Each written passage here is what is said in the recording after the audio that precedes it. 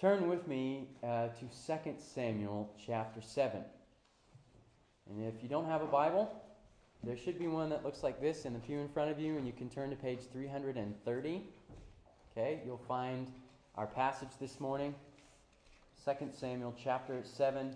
And if you're not comfortable or you're not familiar with reading the Bible, the big numbers are the chapter numbers, so you're going to look for the big 7 on the page. And then we're going to be beginning this morning in verse 18, so that you'll see very small numbers on the page, and you're going to look for number 18 after you've found chapter 7. And if my voice sounds a little taxed, I blame college basketball for that.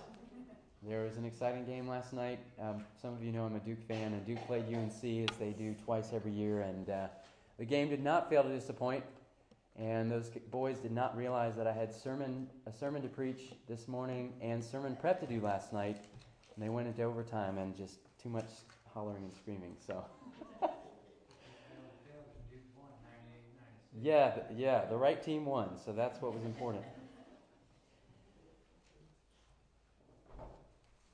All right, as you turn to 2 Samuel chapter 7, I want us to think about a moment in our life, in your life, when you felt truly humbled. Teddy and Caroline, you guys going to be okay back there? Yeah? Okay. You show me how you can sit still, okay? Think about a time when you were truly humbled.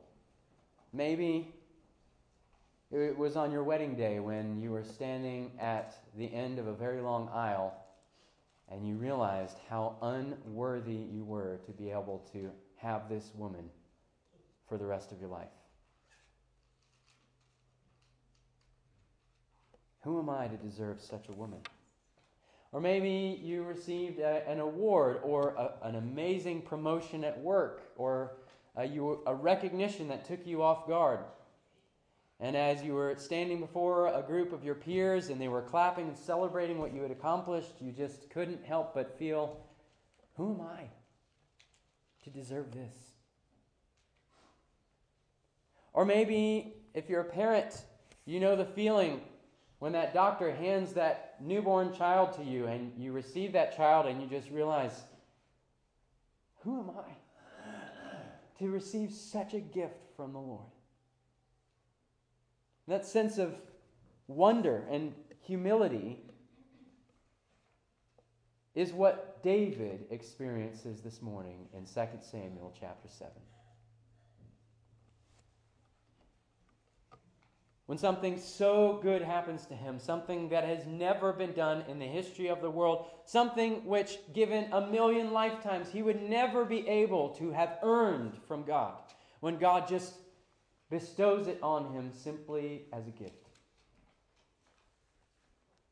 David is utterly humbled and is struck with the question, who? Who am I?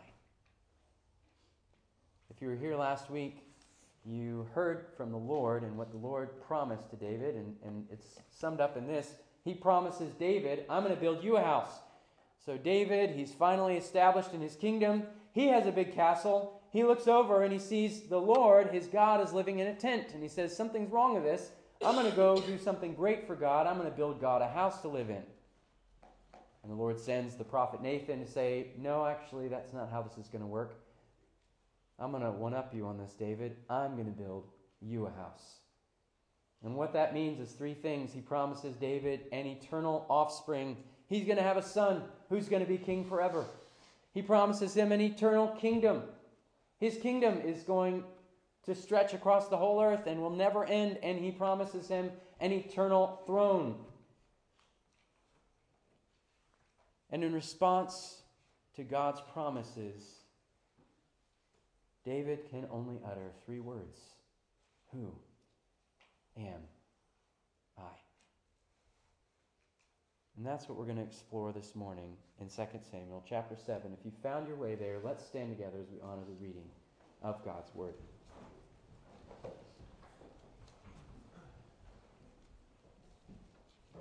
2 Samuel 7, beginning in verse 18. Then King David went in and sat before the Lord and said, "Who am I, O Lord God? And what is my house, that you have brought me thus far? And yet this was a small thing in your eyes, O Lord God. You have spoken also of your servant's house for a great while to come. And this is instruction for mankind, O Lord God. And what more can David say to you? For you know your servant, O Lord God, because of your promise, and according to your own heart you have brought about all this greatness to make your servant know it. Therefore, you are great, O Lord God, for there is none like you, and there is no God besides you, according to all that we have heard with our ears. And who is like your people Israel, the one nation on earth, whom God went to redeem to be his people, making himself a name and doing for them great and awesome things by driving out before your people, whom you redeemed for yourself from Egypt, a nation and its gods. And you established for yourself your people to be your people forever. And you, O Lord, became their God. And now, O Lord God, confirm forever the word that you have spoken concerning your servant and concerning his house, and do as you have spoken. And your name will be magnified forever, saying, the Lord of hosts is God over Israel, and the house of your servant David will be established before you. For you, O Lord of hosts, the God of Israel, have made this revelation to your servant, saying, I will build you a house. Therefore your servant has found courage to pray this prayer to you. And now, O Lord God, you are God, and your words are true, and you have promised this good thing to your servant. Now, therefore, may it please you to bless the house of your servant, so that it may continue forever before you. For you, O Lord God, have spoken, and with your blessing shall the house of your servant be blessed forever. So ends the reading of God's word. You may be seated.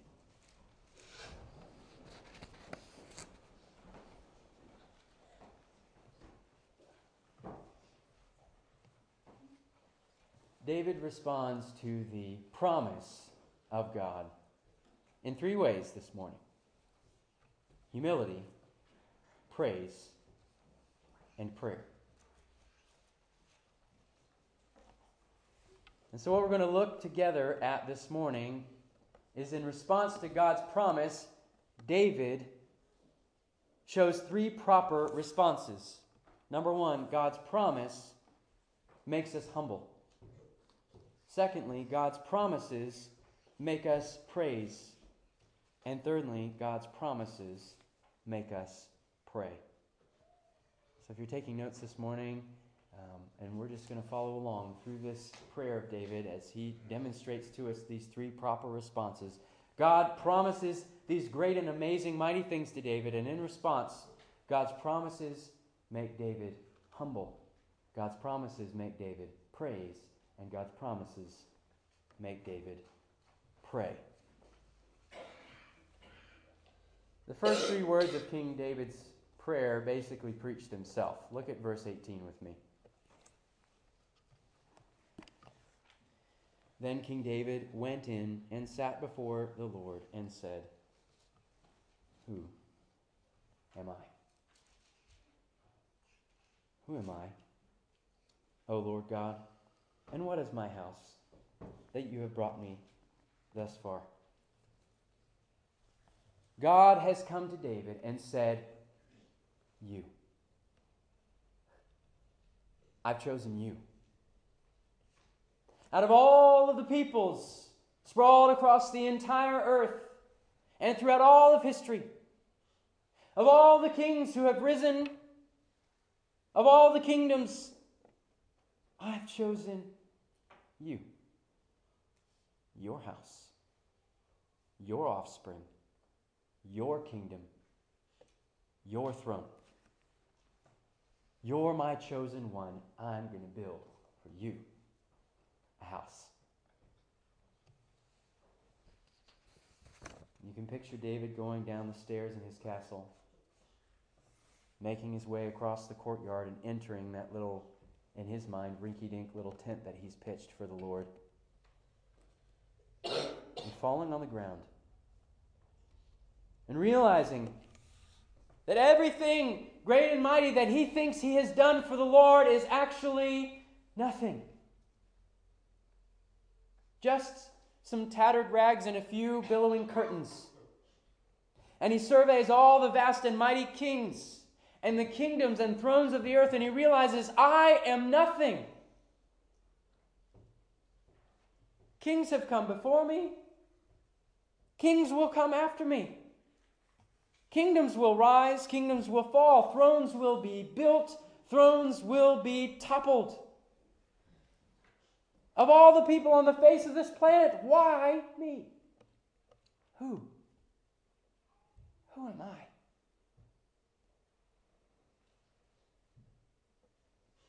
And what God has revealed to David is not some new plan of his. You know, it's not that God sees David and he realizes, wow, things are really on the up and up for David. I better get on this bandwagon before things get off track. Now's my chance. No, God has revealed to David a promise that he made before the foundation of the world. That's why God went and handpicked David from among the flocks of his father when he was just a nobody, a little shepherd boy. This is why God placed David as the prince and leader over his people. It's because of an eternal choice made by God alone before the dawn of creation to love David with an eternal, unconditional, promise-making, covenant-keeping love. And when that truth hits David in the heart, he ceases from all of his dancing and his singing and his celebrating and tambourining before the Lord, and he falls on his face, and all he can say is, who am I? God's promise makes David humble. In verse 19, David marvels at the irony of God's promise. And yet, this is a small thing in your eyes, O Lord God. You have spoken also of your servant's house for a great while to come, and this is instruction for mankind, O Lord God. That word instruction is literally the word Torah. This is the law that governs all of mankind. This promise that you are making to me. David realizes the promise that God has made to him to build him a house is what rules over the course of all of history. What David realizes is that God is bending all of history, all of mankind, toward keeping this particular promise to David. God is not well-wishing for David. He's not well-intentioned toward David. This is not a hopeful ideal. David says, your promise is an unbreakable law that will govern this universe, this promise you've made to me. It will be accomplished. Imagine standing beside the cross. Imagine 3 days later standing inside the empty tomb. Imagine standing before the throne of the risen Jesus and recognizing the truth. All of this has happened so that God could keep a promise he made to me. That's David in this moment. Brothers and sisters, if you are a believer in Jesus Christ, that is you and I. How unworthy are we for God to bind his own hands by such a promise? To say, I am voluntarily going to bind myself that for all of history I have to make this come true for you, even though I could use my mighty power in any way I see fit. Friends, what kept Jesus hanging on the cross was not the nails they drove through his hands and his feet. What held Jesus on the cross were the eternal promises of God.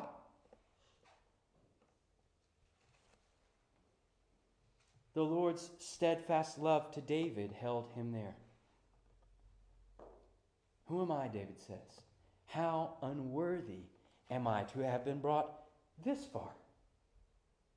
And yet David says, you've made promises that are going to stretch forward into eternity. What has David done that in a great while later the Son of God would hang on a cross in his place? Nothing. David has done nothing, and David is a nobody. That's the answer that he knows when he asks the question, who am I? Friends, as we read further into 2 Samuel in the coming weeks, what we're going to see is that David is really no different from Saul.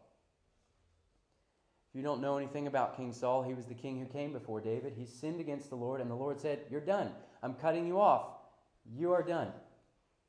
David will sin arguably in a more egregious way against the Lord, committing adultery and then committing murder to cover it up. And yet for some reason, the Lord will forgive and restore and redeem David in a way that he didn't do for Saul. And why? God promised he would. God's promise. It's not because he deserved it more than Saul. David is nothing. He has done nothing. In fact, it's right there on the cross. That sign tells us exactly whose place it was reserved for. The King of the Jews. That's where David deserved to hang. But instead, one of his sons, Jesus Christ, the Son of God, hung there in his place. Who am I? God's promises ought to make us humble, brothers and sisters. Christians ought to be the most humble people in all of the world. Because we know how great God is, and we know how small and how infinitesimally small it is for God to get involved in trying to save little bitty old me. Why would he even bother with that? And yet God has troubled himself with saving me anyways. Who am I? Who are we? What David realizes is that before, in the beginning, God had made a decision, and the decision was this, that he was going to make the heavens and the earth, and he was going to make a sprawling universe, and he was going to fill it with planets and stars, and then he was going to build an earth, and on that earth he was going to put vast oceans filled with billions of gallons of water, miles deep, and put mountains on the dry ground that were miles high. And then he was going to fill that world with millions upon billions of people. And he was just making the biggest stage possible so that then he could enter in and save little, small, tiny us. That's why he created this universe. So that through Jesus Christ, he could keep his promise and save us. So that he could pluck people like little David out of the sea of humanity and say, you. I want you. Salvation dwarfs us when we come to realize that this book, and beginning in the very first chapter, in the first verse, and all of the words leading afterwards, are just one big pretense to save us through Jesus Christ. That's what God's angling for from the very beginning.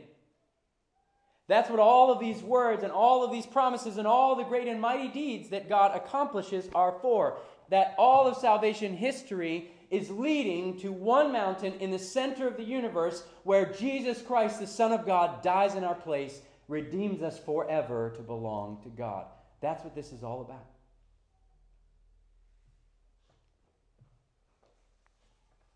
Yeah, I know Jesus died on the cross and blah, blah, blah. No, you don't really understand the truth that we're talking about here until it has humbled you to the core.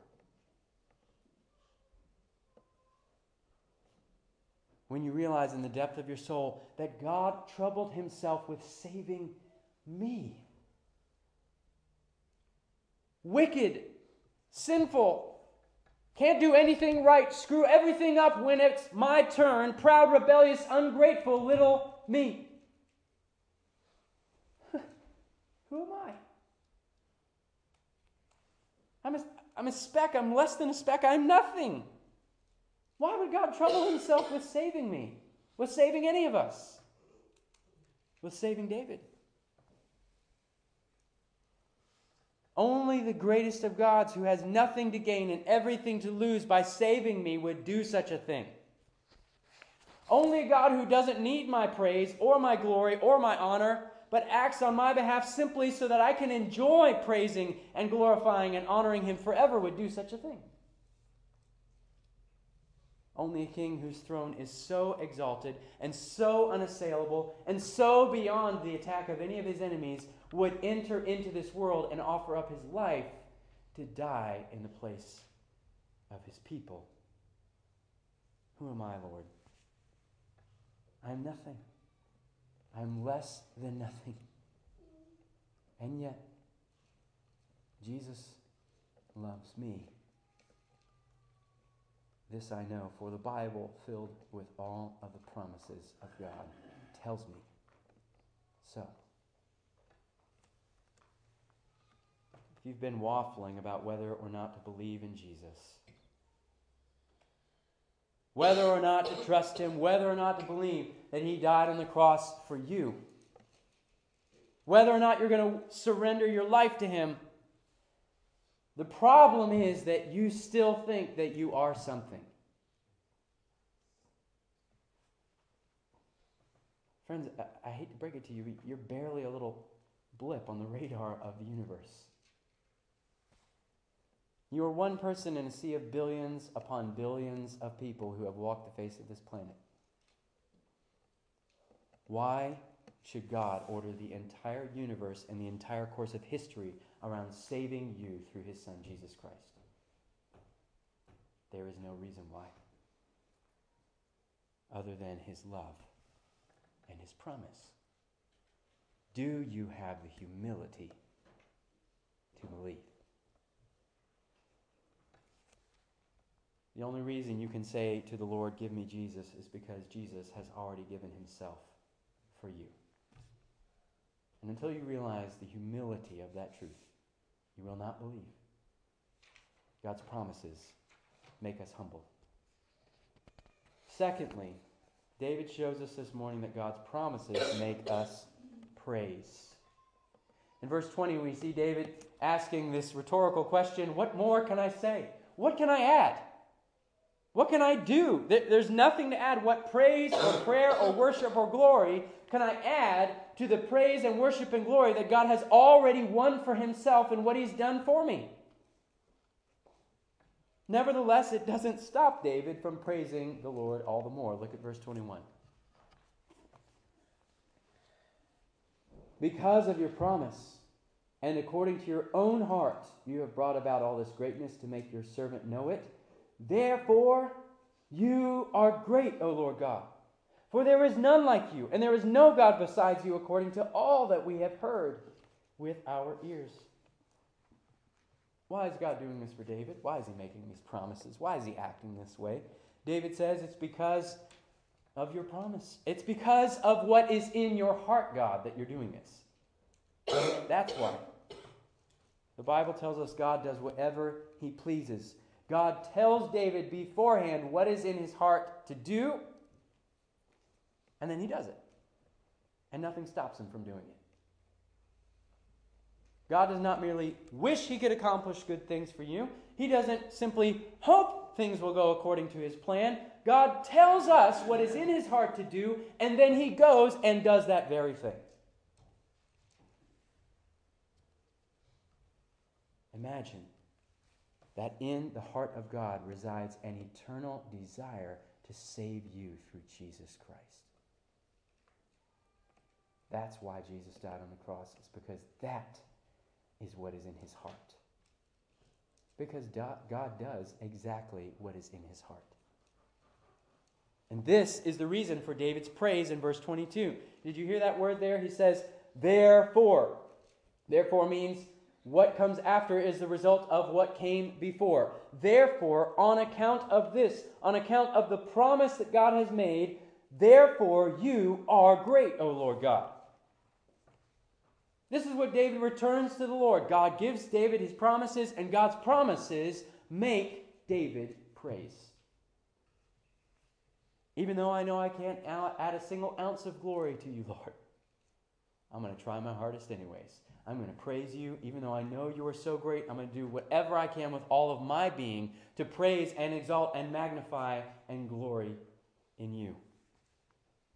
David cannot help it. God's promises make us praise. David praises the Lord for his greatness. There is none like you. There is, in fact, no other God besides you.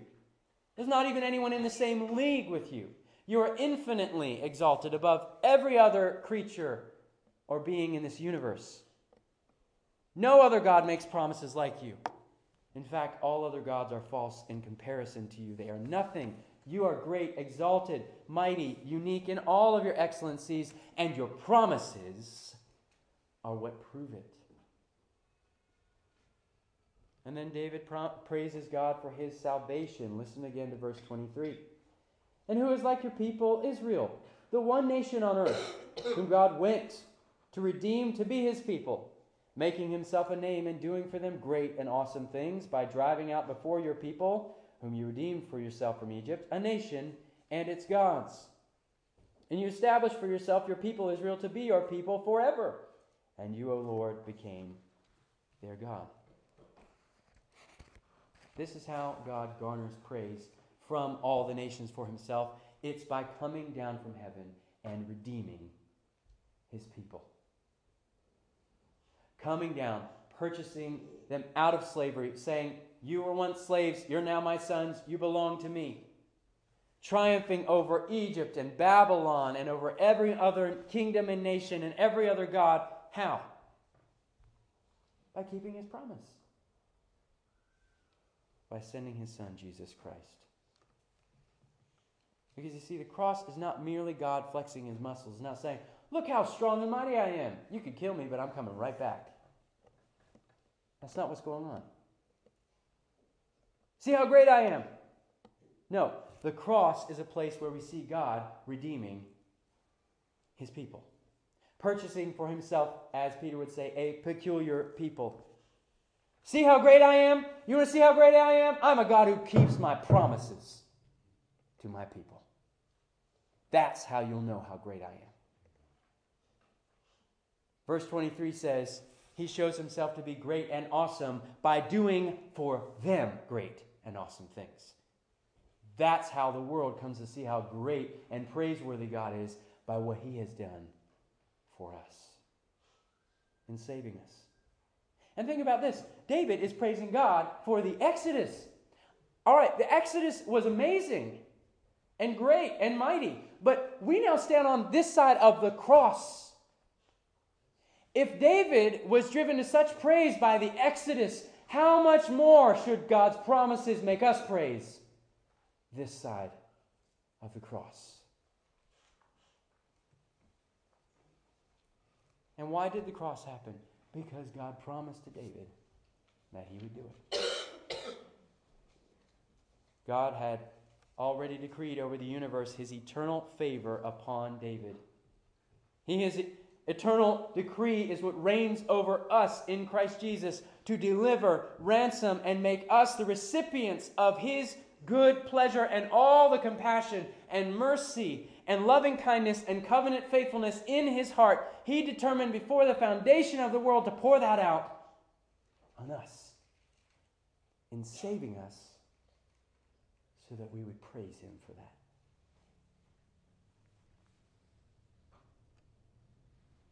God's promises make us praise. So we see in David's response to God's promises, number one, humility. We see, secondly, praise. But third and finally, God's promises make us pray. In verse 25, David pivots in his conversation with the Lord. But really the crux or the center of his prayer is in verse 27. Look at it with me. For you, O Lord of hosts, the God of Israel, have made this revelation to your servant, saying, I will build you a house. Therefore, because of this promise, your servant has found courage to pray this prayer to you. What gave David the courage, humble and lowly as he was, to speak to God and to pray? He tells us exactly what it was, that God gave him this promise, I will build you a house. This promise is what makes David have the courage to pray. God's promises make us pray. And this is the only way that it can be, because if we have an accurate estimation of ourselves, if we have been humbled by God's promise, and we have an accurate estimation of God, and we realize how great and awesome and praiseworthy He is, then the question becomes, how dare I even venture to speak, let alone give orders or requests to the God of the universe? What gives me the right to even think that He owes me His ear, that He should listen and hear and respond? Who am I to expect anything from Him? Who am I to even believe that He hears me? And if I were to speak to Him, what words would I even say? And this is why God has to initiate. He comes into a sinful world, and He penetrates our world with these promises made to sinful people like King David, like you and me. And it's these promises that give us the confidence to pray. And what is it that David finds in his heart to pray when he finally gets up the courage to speak? David simply prays God's promises back to God. No more, no less. If you were to sum up David's prayer, it would be this: Lord, do what you said you would do. Look at verse 25. And now, O Lord God, confirm forever the word that you have spoken concerning your servant and concerning his house, and do as you have spoken. Do as you have spoken. Keep your promises, Lord. That's his prayer.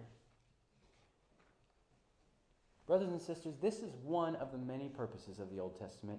God makes promises, keeps promises. Makes promises, keeps promises. Makes promise, keep promise. So that He will build up a reputation as a God who always comes through and always keeps His promise. Now, He may not do it today or tomorrow, but He will do it. He has never, in the history of the universe or His existence, made a promise that He hasn't kept. God builds a relationship to Israel that is built on this foundation. I want to be known as a promise-keeping God. That's how I want you to know me. And every time He makes a promise, He is putting His reputation on the line. Look at verse 26. And your name will be magnified forever, saying, the Lord of hosts is God over Israel, and the house of your servant David will be established before you. The Lord wants to be magnified before all nations and all people, and He wants to be praised by this name, the Lord who keeps His promises.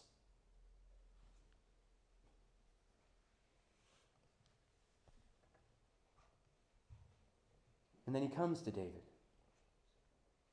and He makes this promise: I will build you a house. Well, friends, do we have to wonder whether God has kept that promise to David? We know He sent Jesus Christ. We know the words of Jesus Himself. On this rock I will build my church, and the gates of hell itself will not prevent God from keeping the promise that He made to David. Friends, look around you. We are the promised house. You're looking at the promise keeping of God this morning. And all of His promises are yes and amen in Jesus Christ, the Son of David. And it's this fact that God keeps His promises that David finds the confidence to pray. If David found that confidence on that side of the cross, how much more should we, when we read the promises of God, be compelled to pray? So many of us struggle with prayer. And I would venture to guess that a large part of it, maybe not all of it, but a large part of it is we don't know what to pray because we don't know the promises of God. We don't know what God has promised. God's promises are what are meant to give us the confidence to come before God and ask Him to do things for us. Confidence to ask astounding things like, God, will you please give life to my children who are dead in their trespasses and sins? God, will you further our missionaries who are taking the good news to people who are trapped in darkness and in need of the light of the gospel? God, will you bring justice to this world that is filled with unrighteousness, evil, and oppression? God, will you deliver us from the evil one? See, our prayers are meant to flow out of the promises of God. We're supposed to hear God's promises in His Word and just pray them back. Pray them back to God. I just want to give you two quick examples as we close. I'll give you one from the Old Testament, one from the New Testament. But the point is, we should be doing this every day as we're reading God's Word. We see a promise, we pray that promise. Because there's never been a promise that God doesn't keep. Here's one that you're probably really familiar with, Joshua 1:9. Have I not commanded you, be strong and courageous. Do not be frightened. Do not be dismayed, for the Lord your God is with you wherever you go. That's a promise. When you read that promise, and I don't know where you're going, whether you're going to school or whether you're staying home or whether you're going on a long drive or you're traveling or whether you're going to have a hard conversation with an employee, whatever it is, whatever circumstance you are headed in, God has made a promise that He will be with you. Won't you pray and say, Lord, will you be with me today? Will your presence with me give the strength and the courage that I need to serve you with my life? Brothers and sisters, God will keep that promise. Jesus has said, I'm with you always to the end of the age. He is going to keep that promise. Or what about in the New Testament? James 1:5. If any of you lacks wisdom, let him ask God, who gives generously to all without reproach, and it will be given to him. That's a promise. Again, I don't know what's in your life, but we have complex issues, problems we don't know how to solve, children we don't know how to parent, money we're not sure the wisest way to spend. Why not spend some time praying this, trusting in God's promise? God, give me wisdom with this child. I do not know how to lead them to you. I've tried 1,000 ways. God, show me how to reach this child's heart with the gospel. God, I want to serve you in my workplace, but my boss is asking me to do this thing, and I don't know the way forward in integrity. God, will you give me the wisdom? I'm trusting that you'll keep your promise. Praying back the promises of God. That's what David does. God's promises make us pray. So if your prayer life feels stale, maybe you need to spend some time reading God's Word, and whatever promises you find there, pray them in Jesus' name. Enter into the presence of God and fall on your knees and say, for me, Lord, in the name of Jesus, I'm praying that you will just keep this promise to me. Not because I'm something, but because you have obligated yourself to me through your Son, Jesus. Will you keep your promises, Lord? David realizes how God's Word is meant to shape his passions, his desires, his dreams. Because God is the one who tells us what we're meant for. All those questions that we have. Who am I? What purpose do I have in this life? What am I supposed to do? How can I know anything in this world? The Lord says, come to me with those questions. Fall on your feet. Fall on your knees before me and I'll answer them.